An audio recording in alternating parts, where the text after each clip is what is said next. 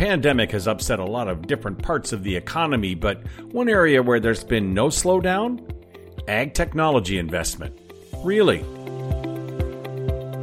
Welcome to Around Farm Progress, a podcast that looks at agriculture issues across the country. I'm Willie Vogt, your host and editorial director for Farm Progress. You'd think after the billions invested in agricultural technology over the last decade that spending might slow down. At least I did.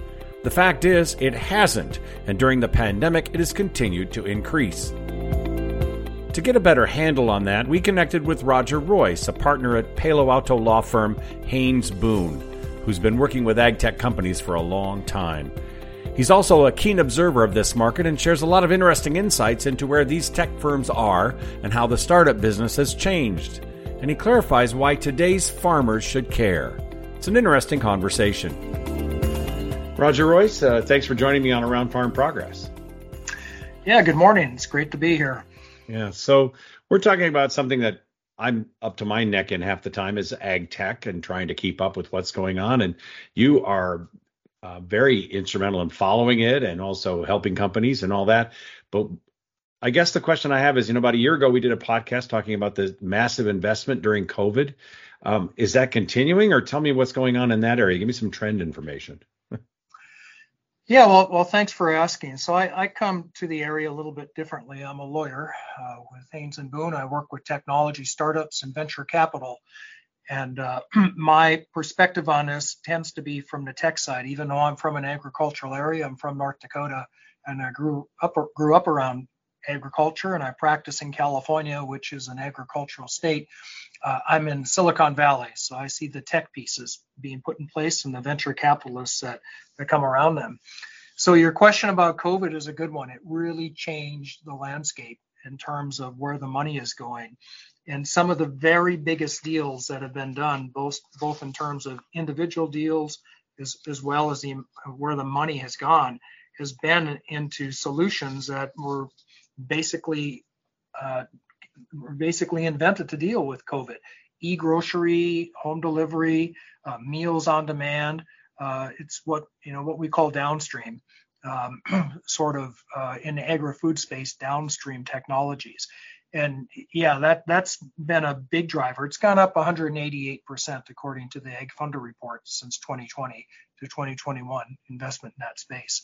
So that's been one of the big drivers in the last couple of years.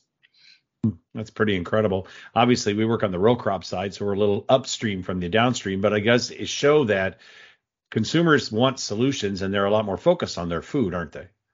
Yeah, they sure are. But, the upstream side I've seen a huge explosion in that as well. I mean, almost $19 billion worldwide in 2021. And that's way up, from the year before. So, it's just a lot of money. There's a lot of money in the system generally, but there's certainly a lot in all sectors in ag tech. And ag tech, by the way, is becoming a much larger percentage of all venture capital too. So since I started my program, Silicon Valley Ag Tech, about 8 years ago, it has grown every year, and not by a small amount, by large amounts in both the upstream and downstream sectors. That brings up an interesting question as someone who gets inundated with PR releases from every ag tech company, I believe. And many of them are always the biggest, the best, the most, which is always hilarious. That's a whole different issue on my side. But I feel sometimes like there are a lot of really great solutions to some problems out there, but they're still at a stage where they're not getting. I mean, how do we get to market with some of this? Is that the next level? I mean, I don't see a lot of this stuff all the way to market. I'm getting a lot of IoT, Internet of Things, more and more of that kind of talk lately. Is there a gap, or are we getting closer to market with some of this stuff? There's still a gap, and you kind of put your finger on the one big problem in this sector, but it's a lot better now than it used to be. It used to be that, I saw a lot of bright engineers inventing solutions to problems that didn't exist. Or solutions that weren't practical because we don't have broadband rural access or something like that. And they've gotten much better at that. But that's the interesting thing about agriculture. I don't have to tell you, it's different. As an industry, it's different than other industries, the market aspects of it. And getting these solutions into the market is the number one problem I'd say that most of these companies have. So yeah, absolutely. But it's better now than it used to be. Companies have gotten smarter. They brought on industry expertise. They brought on people that understand the markets. They actually, there was a time I remember when we first started doing this, I hosted a panel of a bunch of VCs investing in the space. And I remember one VC saying, "What is the big deal about going to market? We just put up a website and put our product on the website and people will come and buy it." Yeah, well, that's not quite how it works in this business. No, we have a little bit of an ossified system. I mean, and I don't mean that in a negative way. It's a very established distribution system, whether you're talking crop protection or equipment or technology. You're going through some sort of retail on the ground location. I think that's probably been the biggest learning curve for a lot of these companies, hasn't it? That is absolutely true. And there are disruptors, no doubt, that are out there trying to get around that and eliminate the middleman, et cetera. Yeah. But still, even today, like the biggest sellers of ag tech are just traditional, implements, I think. Yeah, they're familiar names. I know that. And they're also starting to, if you look at them, they're starting to think like startups, though, creating incubator type offices, hiring Google engineers. It's a very interesting world to be with a long established farm equipment company and sit in their incubator office somewhere talking to people that don't have any ag background. Yeah, and that's really changed too. And I, in my law firm, I have hosted a lot of those meetings with big ag, big food, and tech companies. And things have changed so much, though. Like I say, 10 years ago, I remember when I started promoting this, I called, I'm not going to name any names, but I called one of the largest ag companies in the country, probably in the world, and it's back from my part of the world, back in the Dakotas, Minnesota. Mm-hmm. And I said, "Look, I got some tech that from a business development manager, said, I got some tech that you guys are going to want to see. You're going to love this." And they said to me, "Hey, we're one of the largest companies in the world. What do we need you for? We'll just develop it ourselves." Well, the world has changed. Big companies have figured out that we need innovation, and innovation, most of it comes from startups, because those are the companies that can take that kind of risk. They don't have public shareholders to report to, so they can swing for the fences and come up with really new and innovative stuff. So they've all gotten in on the act. They've all got venture capital arms now. Mm-hmm. A lot of them have got accelerators, incubators of their own that are focused on kind of what they're doing. So it's a little bit of a different world out there. Well, it's also kind of a horse race, isn't it? I mean, if you're an angel investor and you've got a couple of good guys or gals that have a really unique idea, you kind of want to get caught up in some of these incubators and accelerators, and that's gotten very competitive too, hasn't it? Yeah, it sure has. But it's sort of a seller's market now more than it has been in the past. There is so much money in the system coming from all directions, and I could talk for an hour as to why that is, but I'll just tell you, there's tons of venture. There's a lot of government money recently. We've now got new ways to get liquidity through the SPAC process, and there have been some big ag and food SPACs, by the way. There's also the securities rules loosened up over the last several years to allow more companies to have more access to more investors.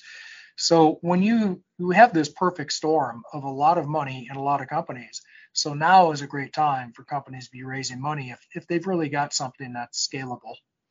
Well, and I think that's probably the next level. Do they have to go through that test, right? What's scalable and what isn't? And sometimes that means sitting down with a farmer in central Illinois and asking that very question.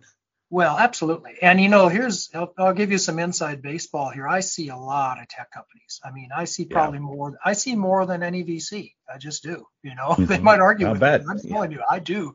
And in fact, a lot of VCs will call me and they'll say, "Hey, what do you think of this company?" And I'll just tell them. I say, "Yeah, I've seen 50 like it," or not.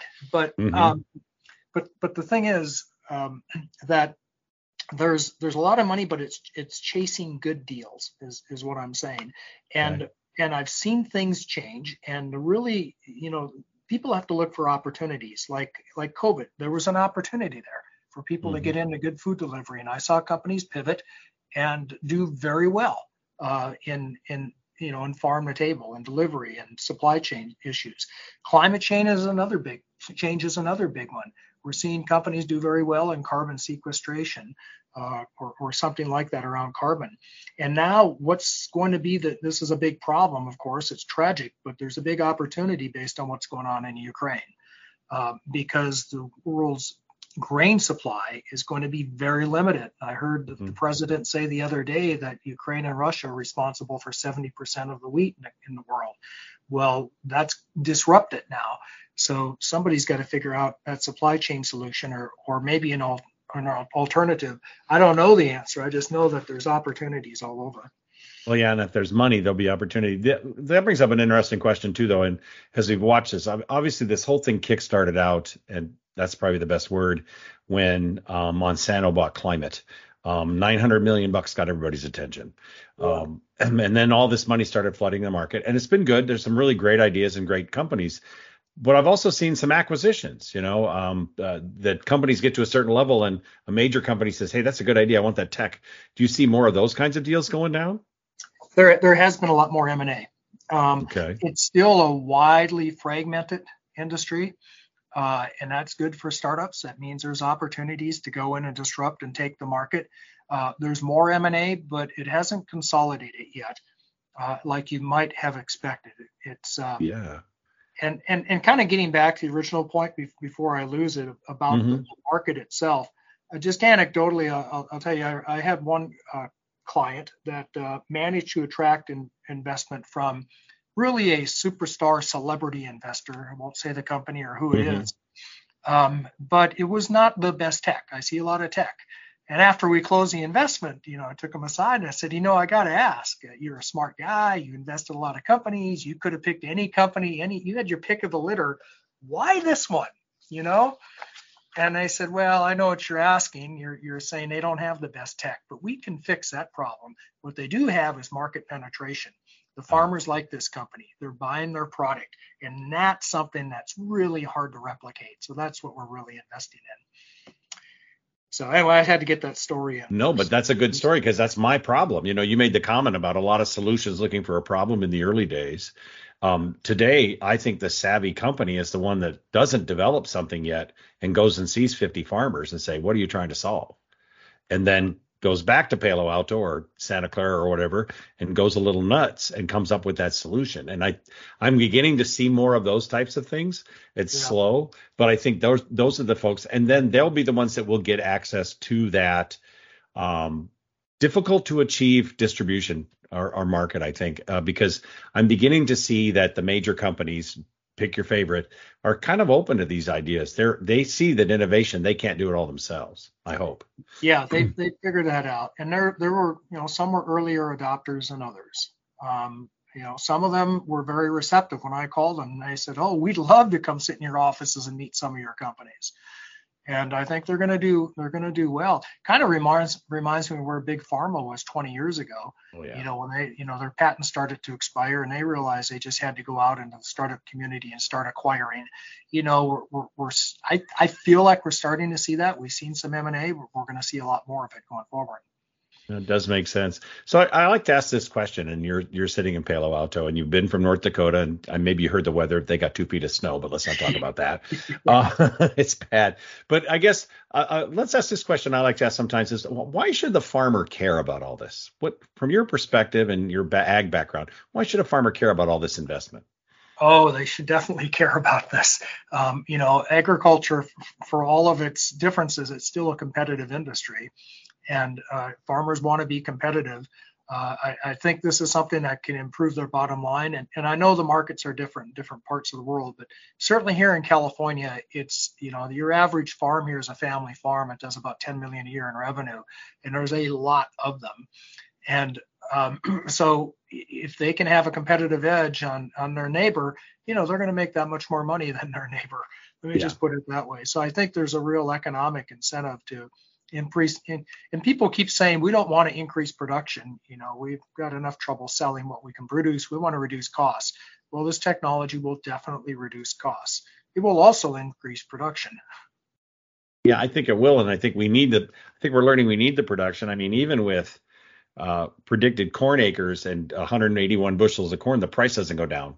I mean, are seeing that there's a significant demand for the raw crops as well as food and all the way down the curve. And any company that can play in that and improve efficiency is going to be a winner. So absolutely. Yeah, there's some commonalities in between commodity and row crops for sure. The markets are a little bit different, but I see technologies transition all the time. They start out here in grapes, and the next thing you know, they're back in the Midwest doing other types of crops. Yeah, and I've seen some tech that would go that way. I mean,